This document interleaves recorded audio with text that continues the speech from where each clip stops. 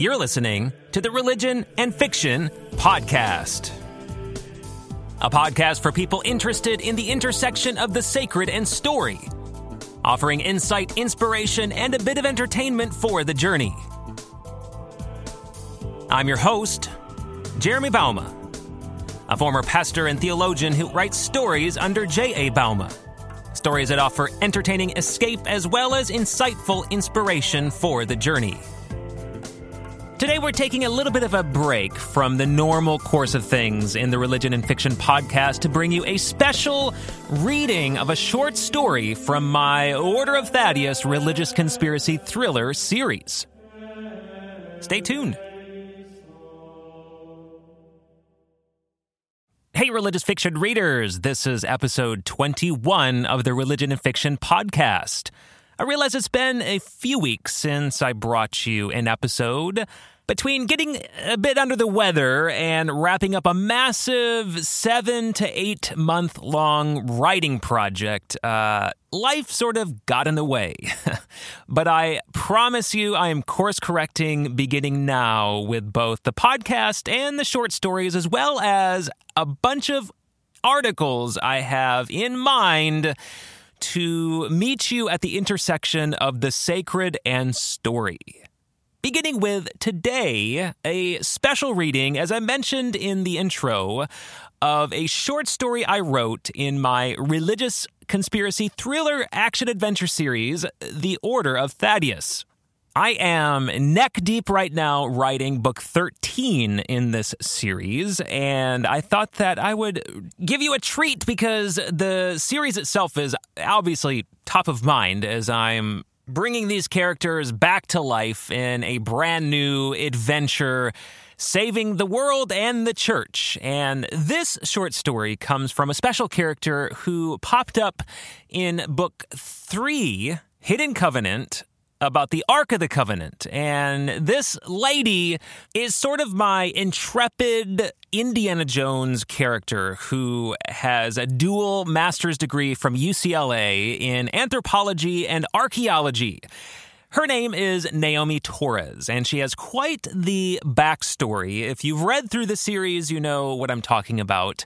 And she has been right along with the gang from almost the beginning on all of their adventures. And as I was writing my short story collections, both the backstories as well as Martyr's Bones, I wanted to give each of my characters their own backstory, short story, but also their own adventure story in this second collection called Martyr's Bones. And this story from Naomi Torres is titled Forgotten Bones. Now, I won't spoil here in the prologue whose bones are forgotten, but you can expect the same sort of action and adventure and insight and inspiration for the journey of faith that you get from the main books in the series, as well as the other short stories I've already given you in the podcast.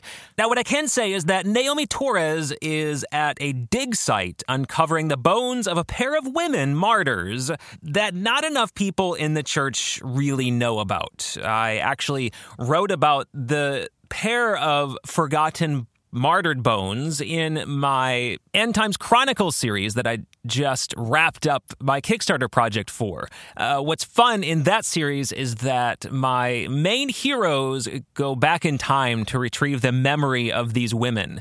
But here in this short story, we have Naomi Torres uncovering the memory in the bones of these pair of women who stood firm in their faith unto the end, even when they were threatened with a beastly death. And here is Torres standing firm as well in this short story when an ancient threat reemerges from the shadows, as often is the case in each of my books. So I hope that you enjoy the special short story reading, once again offered through Google Artificial Intelligence for your listening pleasure in this podcast episode. And in the next week, I will be sure to get back to the normal course of things, sitting at the intersection of the sacred and story. In the meantime, enjoy Forgotten Bones, a Naomi Torres short story.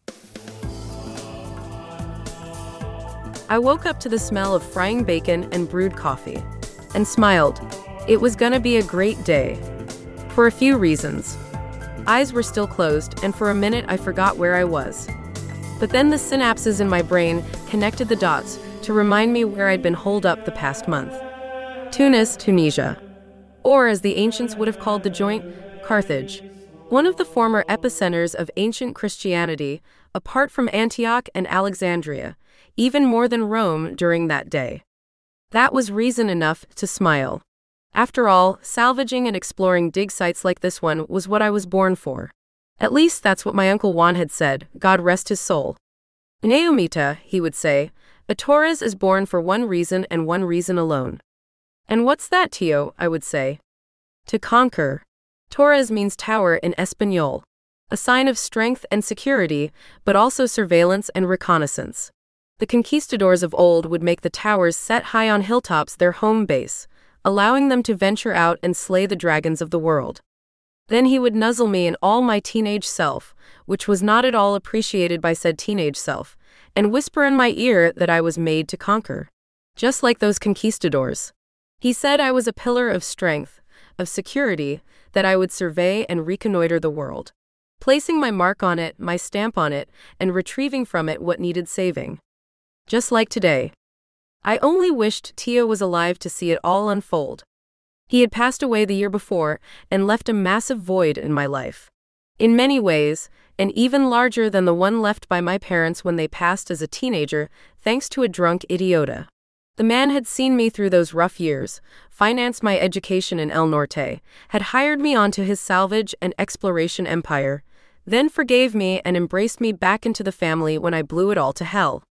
What he would do to be in my shoes now. To be sitting in a tent, baking in the morning sun in some dig site commissioned by the Order of Thaddeus in North Africa, on the cusp of unearthing something that had been buried for over 1800 years. All of it just waiting to unveil its treasures and mysteries to exploring eyes and minds like mine. My smile began to fade until a hot breath of morning air gusted in through a flap of canvas to my tent that had come loose in the night, carrying with it the dueling sense of heaven, bacon and coffee. Nothing tasted better than that pair of breakfast staples, and nothing beat downing strips of fried pig and cups of joe than doing so on a dig site in the middle of North Africa. I rolled out of my cot, both feet thudding against the cold-packed earth with purpose, which was not only getting a plate of that cooking breakfast, but finishing up the final layer on unearthing whatever lay underneath. Stepping out into camp, the other tents arrayed around the dig site in an arc on the outskirts of town, a wide blue sky greeted me, sun bright and angled from behind, casting the world below in a shimmering glow and heating it with care as if to confirm the wide open possibilities that laid before me. Straight ahead was where that frying bacon and brewing coffee was coming from, a line already forming for the goods, with Abraham Patel at the griddle. Piles of gravel and sand lay in bunches around a hole at the center, shovels and rakes sticking out. Sifting stations made of wood frames and strong wiry screens flanked the pit on both sides. I smiled at the sight. All of it the tools of the trade for any dirt nut like me. We had been peeling back the layers of time from a long-buried church that had been newly discovered by chance, as these things often are. Some construction company was excavating for a major suburban housing or strip mall project. Forgot which, but it didn't matter. What did was the parish from ancient Carthage they discovered that halted the project in no time flat. It was a minor church, but still one that might hold secrets Christianity could benefit from. That was the hope anyway. And today I planned to finish the job. I sauntered over and got in the grub line. Soon, Abraham was handing me a tin mug filled with black coffee and smelling of heaven, then a plate piled high with fatty bacon still shimmering with grease in the morning light, along with a few flapjacks browned to a perfect hue and dripping with melted butter and syrup. All staples of any dig worth its salt, and ones I promptly insisted we spring for. When I came on board with the order and was assigned to its Sepio wing, the project commissioned with taking more overt action to preserve and exploit the memory markers of the Christian faith, I insisted that bacon and pancakes and coffee were standard. Rowan Radcliffe, God rest his soul, balked at the expense, but I worked him over and ground him down to see it my way. After all, it was the least the order could do for its people, spending months isolated from the rest of civilization, getting eaten alive by any number and variety of insects in unrelenting heat and dumped on by random thunderstorm, all while under the threat of marauding terrorists looking for a quick buck through kidnapping Westerners crazy enough to pitch a tent in the middle of nowhere. So yeah, fatty bacon and syrup-soaked flapjacks and thick black coffee were definitely in order. I took a sip of the latter, humming with pleasure at the syrupy caramel notes filling my nose with delight as it hit my stomach hard, which then filled my head with caffeinated delight. The night had been a rough one, sleepless from the mosquitoes buzzing my netting on top of the anticipation from the morning. "How's it hanging?" I said to Abraham, who was wrapping up his kitchen duty for the morning. Stuffing a forkful of pancakes in my mouth, I added, "Didn't know you were handy with a skillet. Should bring you along on more of these order digs. These pancakes are amazing." He chuckled with a smile and dipped his head, then pushed thick black glasses up the bridge of his nose that reminded me of his counterpart back at Sepio HQ, Zoe Corbino. "Appreciate the sentiment, Naomi, but I'm not sure I'm cut out for these types of gigs." "Yeah, I suppose you're more the skinny jeans and latte drinking type, enjoying the comforts of a laptop on an orange beanbag chair in a well-conditioned tech startup than dirty jeans and a t-shirt slugging it out in North Africa." There was that chuckle again. Something like that. Not that there's anything wrong with that. We need the skinny jeans and latte drinking type, enjoying the comforts of a laptop on an orange beanbag chair in a well-conditioned tech startup, saving the world from no uncertain doom. Not least of which is keeping us from getting killed off by our eventual AI overlords. I was talking too much, and probably offending the poor soul. Always got this way in the heat of a dig, especially on the cusp of the end. And hopefully a big get. So I shoved another forkful of pancakes into my mouth and downed some coffee, eventually clearing my plate and getting to work. It was gonna be a great day. Climbing down, I could feel the sand all around me was already reverberating with the heat of the morning sun. It wasn't intense, just hot. Didn't help matters, I was surrounded on all sides, but it was what it was. Which didn't matter anyway, because I was about to get my fingers dirty and grow some more calluses, peeling back the final layers from the flooring of the church, hopefully resurrecting the ancient Christian edifice for all the world to see. Took some doing, but with the tools of the trade and several piles of dirt later, I managed to clear away the final parts of the floor, revealing magical tiles of indigo and emerald and lavender, all woven into a viney pattern that spread from the center. And curiously so. A whistle up top drew my attention. It was Abraham nursing a cup of joe. Magisterial, Miss Torres. Magisterial work. Then there was an applause, the rest of the crew having come around the lip of the pit to offer their congratulation. So I took a bow, recovering from it with a chuckle, and waving them off to get back to it. "What do you suppose it means?" Abraham asked. I stared up at him with a furrowed brow, shielding my eyes from the morning sun. "What do you mean?" He gestured toward the center of the cleared flooring. The beautiful mosaic of tiles at the center. Looks like a woman about to give birth. In labor, perhaps. I spun around for a second glance at the flooring, not having noticed the patchwork of those indigo, emerald, violet tiles. Man sort of had a point. So I hopped up on the ladder for a bird's eye view. Astonished at what I saw. Abraham was right. A woman was prone, lying on her back with a bulging belly, hair flowing around her shoulders and sides over her pregnancy. Another woman seemed to be hovering in wait, as if ready to assist the woman with her natural duty. Cream-colored tiles bordered the mosaic, 3 deep, clearly highlighting the prominence of the artistic rendition. Stepping back farther up the ladder, taking in the scope of it all, it made me wonder. I climbed back down and sauntered over to the center of the mosaic, hand at my chin and eyes searching for something I intuitively knew had to exist. Because that mosaic was just large enough to house. Dios mío. A smile flashed across my face. I knew it. A break in the border. 3 of the tiles had come loose. Must have been dislodged during the excavation process. And on closer inspection, it looked like a hollow space underneath. "Throw me down a light," I shouted up top. A few beats later, I caught an LED pen light and was on my belly flashing its beam down at the missing tiles. Sure enough, the white spread down a narrow shaft alongside some other wall, down to the ground beneath. I breathed in the air coming up from the hole, musty yet sweet, filling my head with all sorts of victorious visions. I would be the next Indiana Jones, unearthing the Ark of the Covenant, or something like that. Even though my boss Silas said he swore he found it in Ethiopia, but whatever. There was something down there, that was damn sure. And Naomi Torres was gonna fish it out. Shoving off the sandy tile floor, voices swirling in a whispering rush above, I stood and addressed my crew. Looks like this thing has turned into something entirely different than we expected. I paused a beat, the air hanging above and around with anticipation. Then I smiled, adding, "We've got something buried underneath these tiles. Something big and made of stone." A cheer rose above that set my heart on fire. It was a cry of anticipation, of adventure, of hope, even for discovering something long lost that could offer a morsel of insight and truth. I raised both my arms, trying to quiet them down, but it was no use. So I brought 2 fingers together and shoved them in my mouth, throwing up a quieting whistle. That did the trick. "Look, I know this is exciting, but we've got work to do. We're professionals, so let's get to it, all right?" The crew agreed, throwing up another cheer before everyone slipped into their assigned roles. First things first, we had to dismantle the mosaic.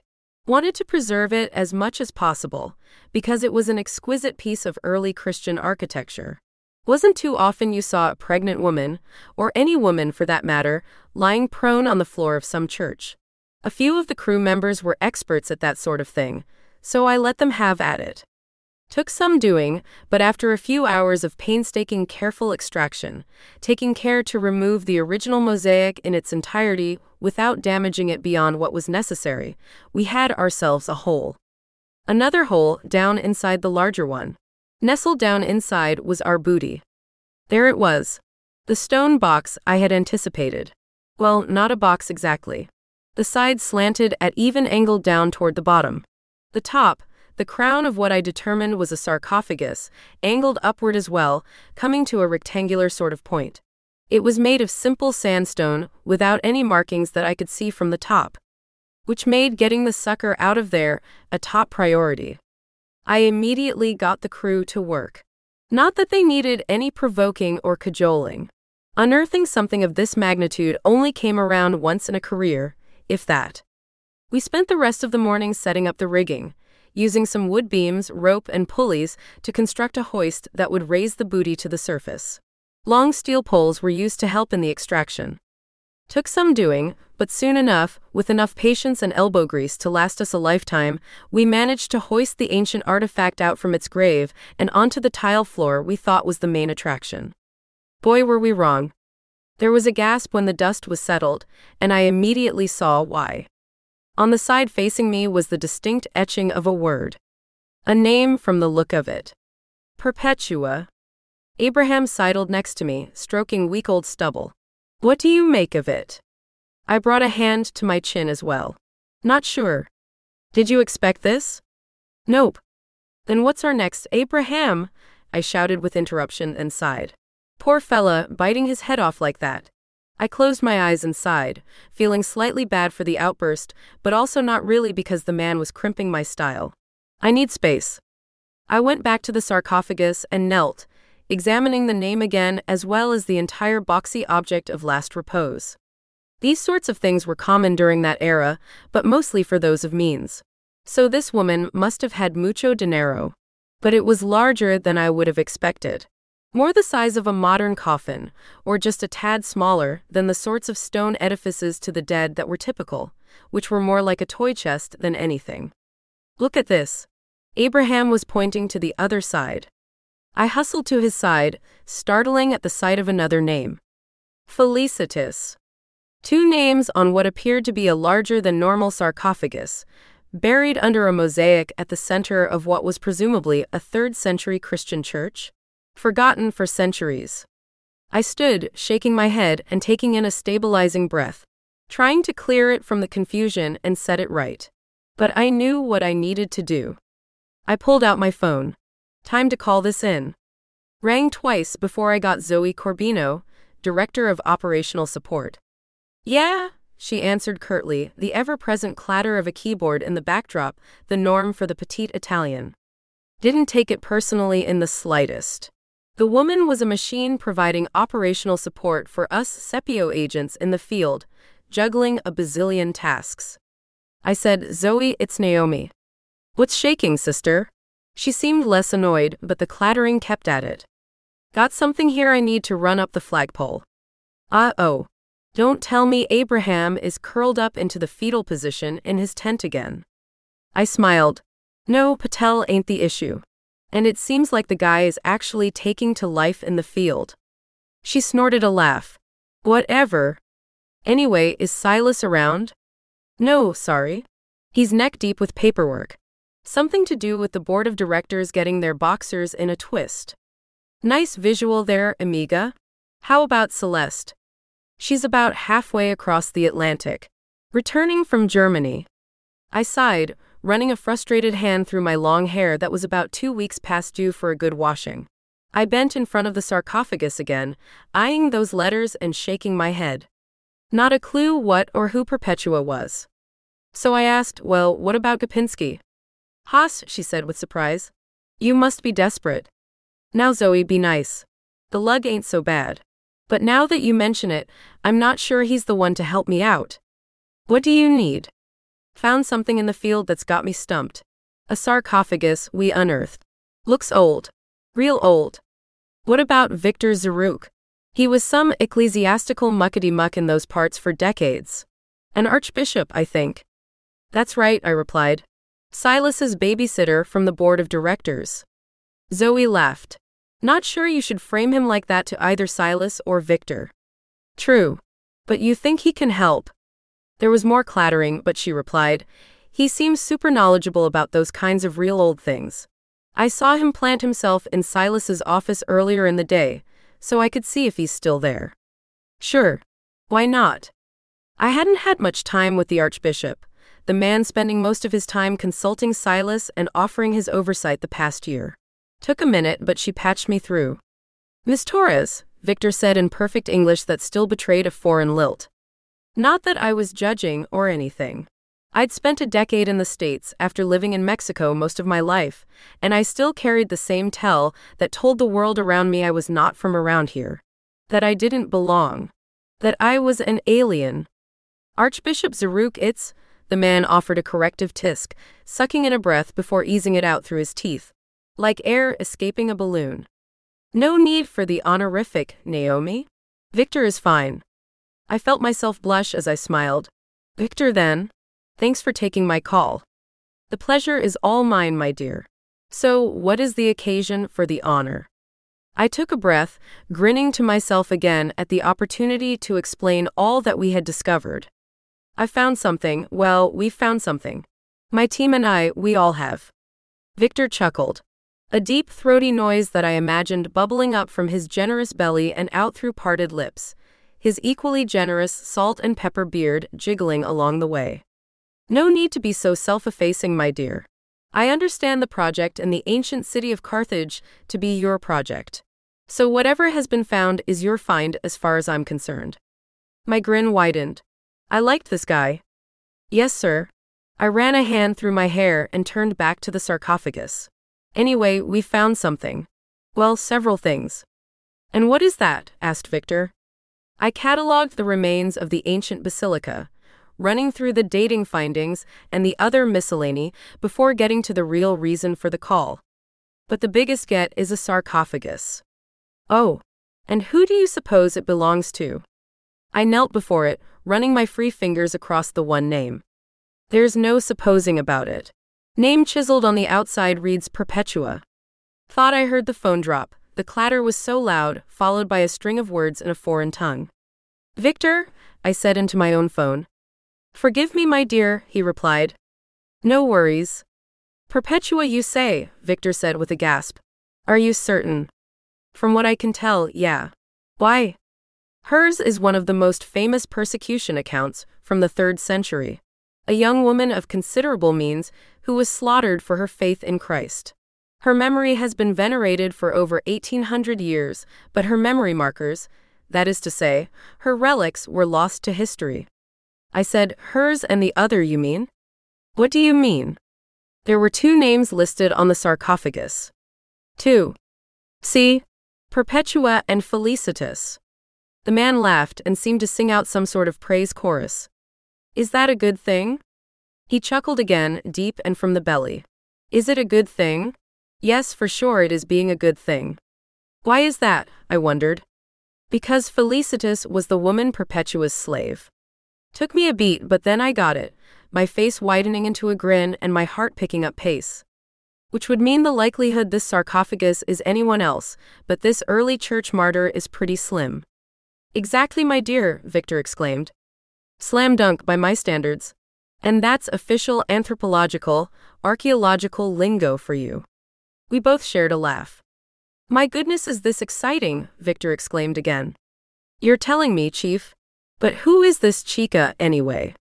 I could almost see Victor lean back in his chair and prop his hands on his generous gut, getting ready to share his insights like any good teacher, religious or otherwise. Well, my dear, Perpetua was a married mother from my homeland. Libya? No, from northern Africa. At 22 years old, she was quite the precocious young woman, but she had a father who would hurl insults at her at every stop for her Christianity. He wondered why a woman with such an upstanding upbringing, complete with titles and money and opportunity in the empire, would reduce herself to a commoner by being a Christian. You see, in those days, status and honor-shame were paramount in those cultures. Interesting, I hummed. At any rate, Perpetua pointed out to her father that just as a pitcher of water could be called by no other name, so could she as well be called nothing other than a Christian. Sounds like my kind of chica, standing up to the patriarchy and all. Yours and mine both, my dear, Victor agreed with a chuckle. As you can imagine, such talk enraged him and he attacked her. But the real turning point came when the empire came for her. You mean the Roman Empire? That is correct. Christianity was barely tolerated in the empire, viewed as another sect of Judaism. But those days began to turn toward a dark chapter in the church, and she was eventually put into prison, along with a few other fellow believers and her slave Felicitas. I considered this. The plot thickens. And there we have the link between the two. He replied, that is true. And that particular local prison of Carthage was a place known for its darkness, and especially for its oppressive heat, because of all the bodies pressed in together and sitting near the equator. And that isn't even touching on the cruelty of the guards and their treatment. However, all Perpetua was concerned about was her fellow believers and her infant child. Whoa, I replied at that news. Infant? That is correct. She was nursing at the time of her imprisonment. However, thanks to answered prayer, 2 deacons from the local parish visited her, bearing her child that she might feed him. They even arranged for the infant to stay with her during her prison stay.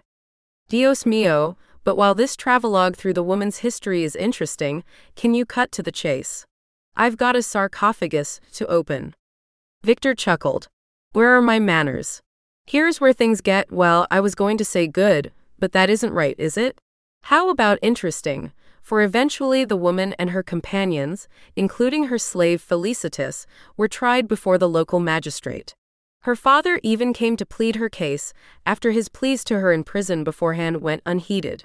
He tried to get her to recant so she could be set free, but you see, he was more concerned for the image he bore by carrying a Christian daughter in his household. He promised never to attack her again for her faith if she would just recant. But you know what she said? What?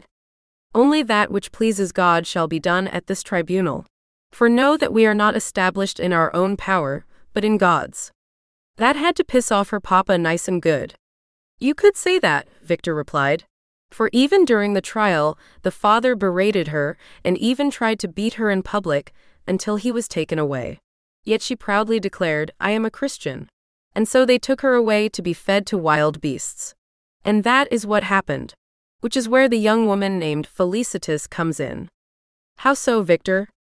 Well, you see, she was 8 months pregnant, and she was beside herself that Roman law forbade the torture of women.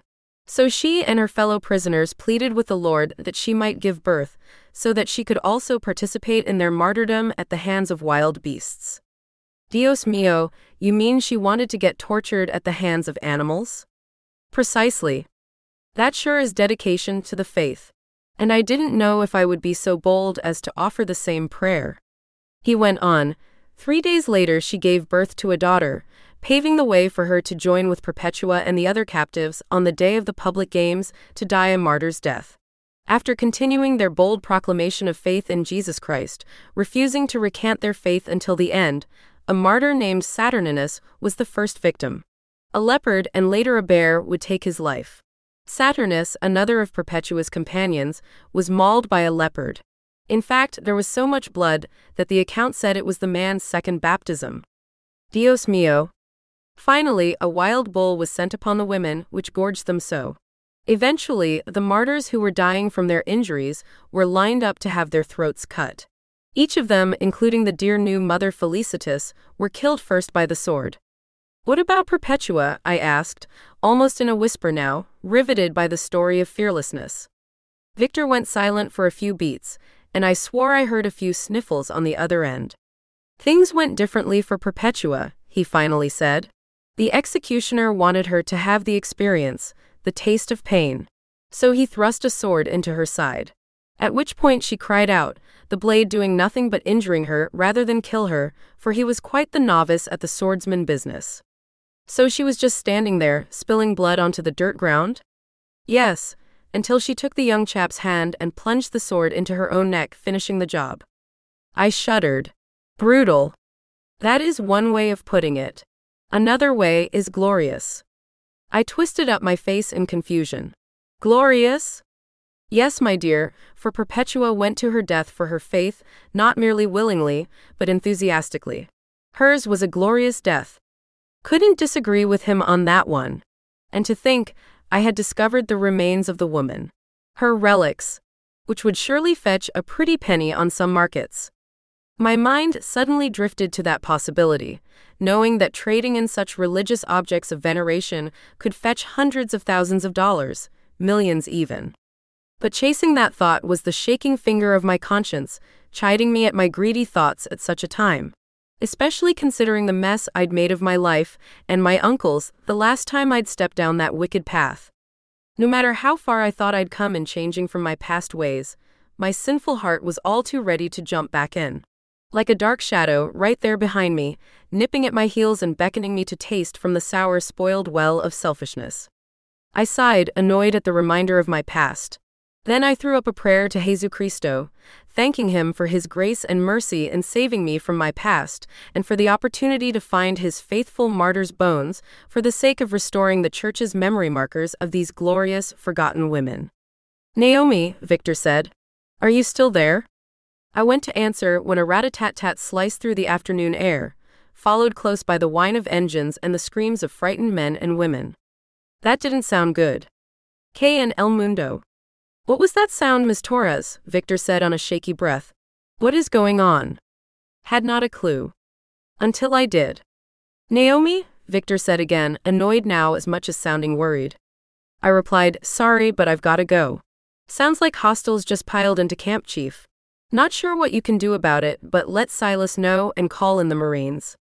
Without waiting for a reply, I ended the call, then scrambled up the ladder to meet our guests, my Sig Sauer burning at the small of my back beneath my shirt. Knew it wasn't time to break it out for action. Not yet, anyway. But soon enough. Because whoever these idiotas were, they weren't getting a jump on me and my crew. Or my relics. Reaching the top, my stomach sank back down the ladder. 3 vehicles, open-top military-grade Hummers, skidded to a stop at the one open end of the encampment without any tents, powdery brown dust thrown up and shielding my view of the perps. My crew were fleeing the hostiles, arms raised above their heads and faces strained with fright. Several more rat-a-tat-tats were thrown into the air, and men started pouring from the vehicles. A dozen or more. All dark and bronzed, wearing black and tan shirts and pants, bulging arms carrying heavy weapons. And they were making for my people, rattling off more rat-a-tat-tats high into the air and scaring the living daylights out of them. I went to whip out my own piece and lunge for them, jump into the fray of things, when Abraham clenched my arm. Hand was curled around the butt of my cig still wedged at my back, and he held it tight. Not now, he whispered. Wait for the moment. I almost bit back a nasty response about me outranking him, and no way in hell would I let some backwater terrorist get the jump on my dig site. But thought the better of it. Abraham was right. What was I gonna do anyway, outmanned and outgunned? 2 of the others in my crew had weapons stowed in their tents for security, lot of good that did us, but there was no way they were fishing them out now. So it was me against the dozen whack jobs who just rolled up on us, sporting enough machinery and firepower to know they weren't local talent showing off.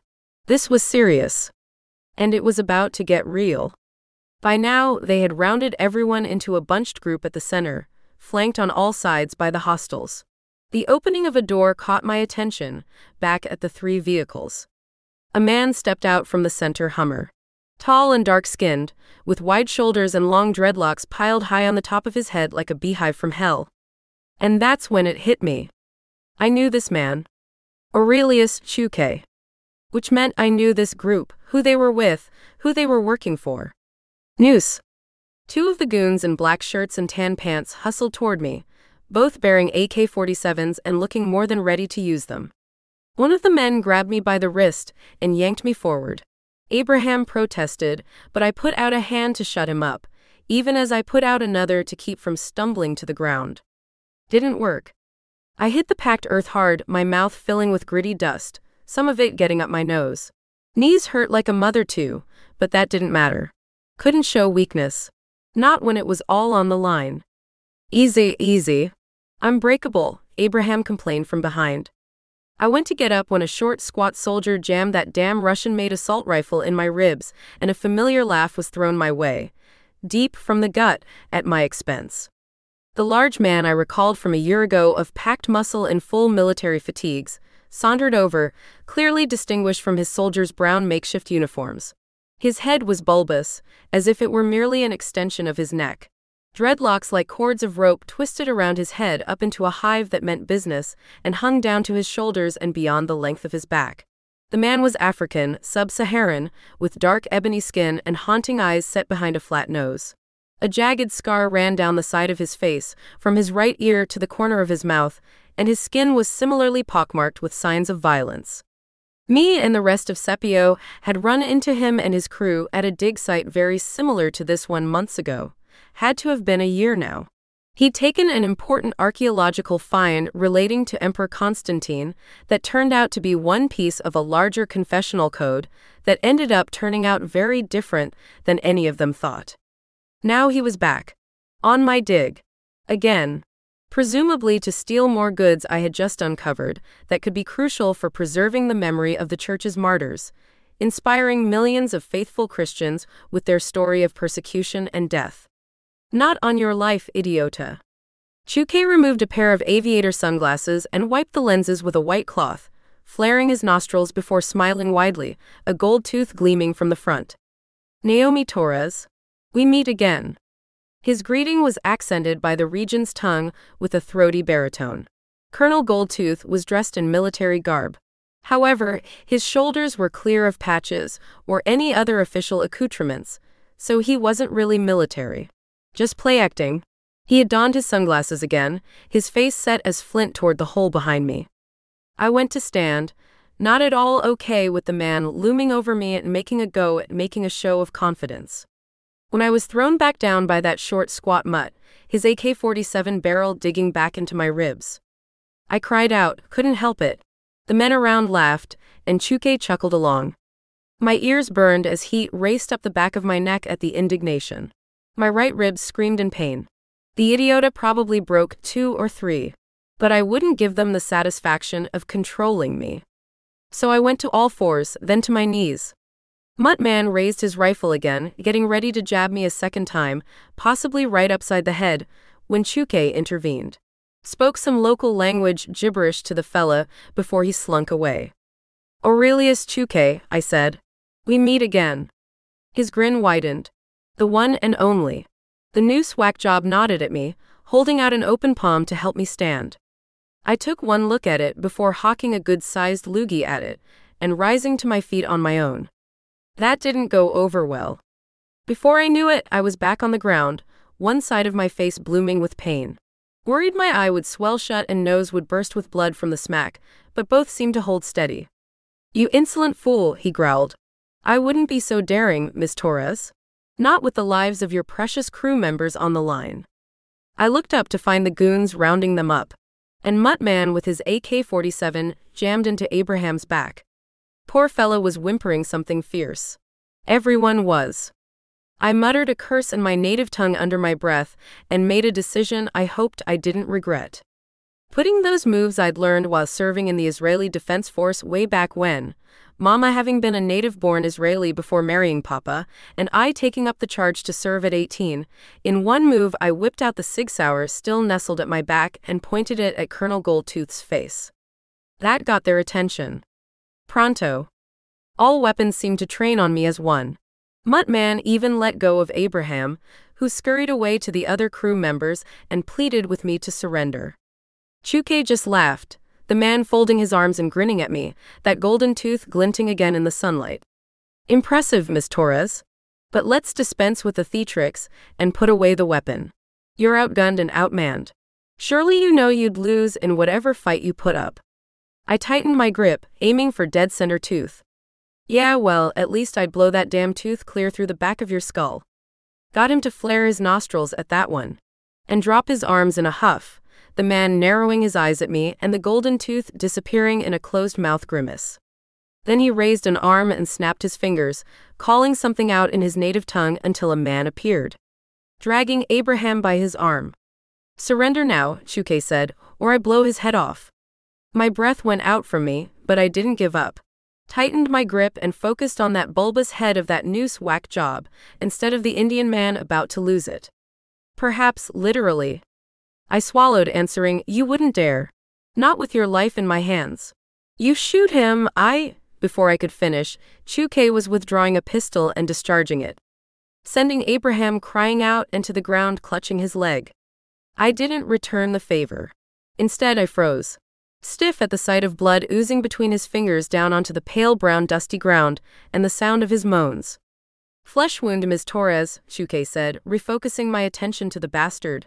"Next time he won't be so lucky. Now be a good girl and surrender." Checkmate. I let go of the butt of my pistol, and it swung loose at the trigger guard on my finger. He grinned. "Good girl." Muttman promptly relieved me of my weapon and grabbed my arm, yanking me toward Colonel Goldtooth. "That is not being necessary." He said something in his native tongue, and the goon loosened his grip, sauntering to Chuke's side. "What do you want, bastardo?" I growled, neck hot from the heat of the day and the heat of the moment. "I am not speaking Spanish, but I take that as an insult." He pointed to the hole in the ground. "We've come for whatever it is you've uncovered below." "Down below?" I asked with surprise. "Nothing but a dusty old church floor," he replied, "and a box of ancient bone relics from what I understand." I let a gasp seep, disbelieving Noose could have already heard of our discovery. Chuke chuckled, that annoying tooth gleaming at me with mocking pride. "Don't be so surprised, Miss Torres. By now you should know Noose sees all, hears all, knows all. Besides, you didn't imagine this level of archaeological excavation would escape our notice, now did you?" I went to throw back a smartass retort but clenched my jaw tight. Que pesadilla. This is like the Emperor Code nightmare all over again, when the same clown rolled up and ran off with a key piece of church history. But what could I do? Drawing out his pistol again, Chuke motioned toward the ladder leading down to the bottom of the hole. "Let's move. I believe the bones of a certain Carthaginian martyr await." I hesitated, but then saw Abraham lying on the ground, blood soaking the dirt beneath, though it looked like he had staunched it with a torn shirt. So I relented, climbing around and slumping down the steps below, drilling the man with eyes I wished could kill. Didn't take long before I reached the bottom, and Colonel Goldtooth and Muttman were joining in on the fun. Reaching the bottom, Chuke whistled from behind, walking out in front and eyeing the sarcophagus before kneeling before it. Quite the specimen of church history. Perpetua. I know the story well. I snorted a laugh and crossed my arms. "Yeah, right. And what's your interest in it, anyway? Not like it's part of some grand religious conspiracy to bring down the church." Perhaps not some conspiracy to bring down the church, but certainly one chink in her memory to protect her. "How so?" He said, "A brave woman." A brave mother, no less, willingly dying for her faith. Such heroism would wreak havoc with our plans. What plans? There was that tooth again, at the front of that grin. Time will tell.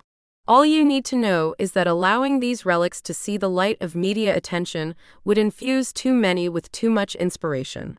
And inspiration to faith is the last thing Noose needs. I didn't entirely understand what he was talking about, what plans he was speaking of, and all. Silas sure might. But what I did get was how such a witness could inspire others to offer the same devotion to Christ in the face of persecution. Enough talk. Chuke waved his pistol toward the stone box. Open it. Everything within me wanted to rush the man. But I relented, knowing my stupid act would get everyone else above killed. Grabbing a trowel and a hammer, I got to work loosening the mortar that had sealed the lid shut. Took some doing, chipping it piece by piece in order to still maintain the integrity of the box. After all, it was still a precious piece of history. My inner archaeologist couldn't let it go. Soon I was finished, and we were good to go. Setting the tools of the trade down on the tile floor, I grabbed one side and looked at Chuke. Help me with this, would you? Grab the other side and listen to my instructions.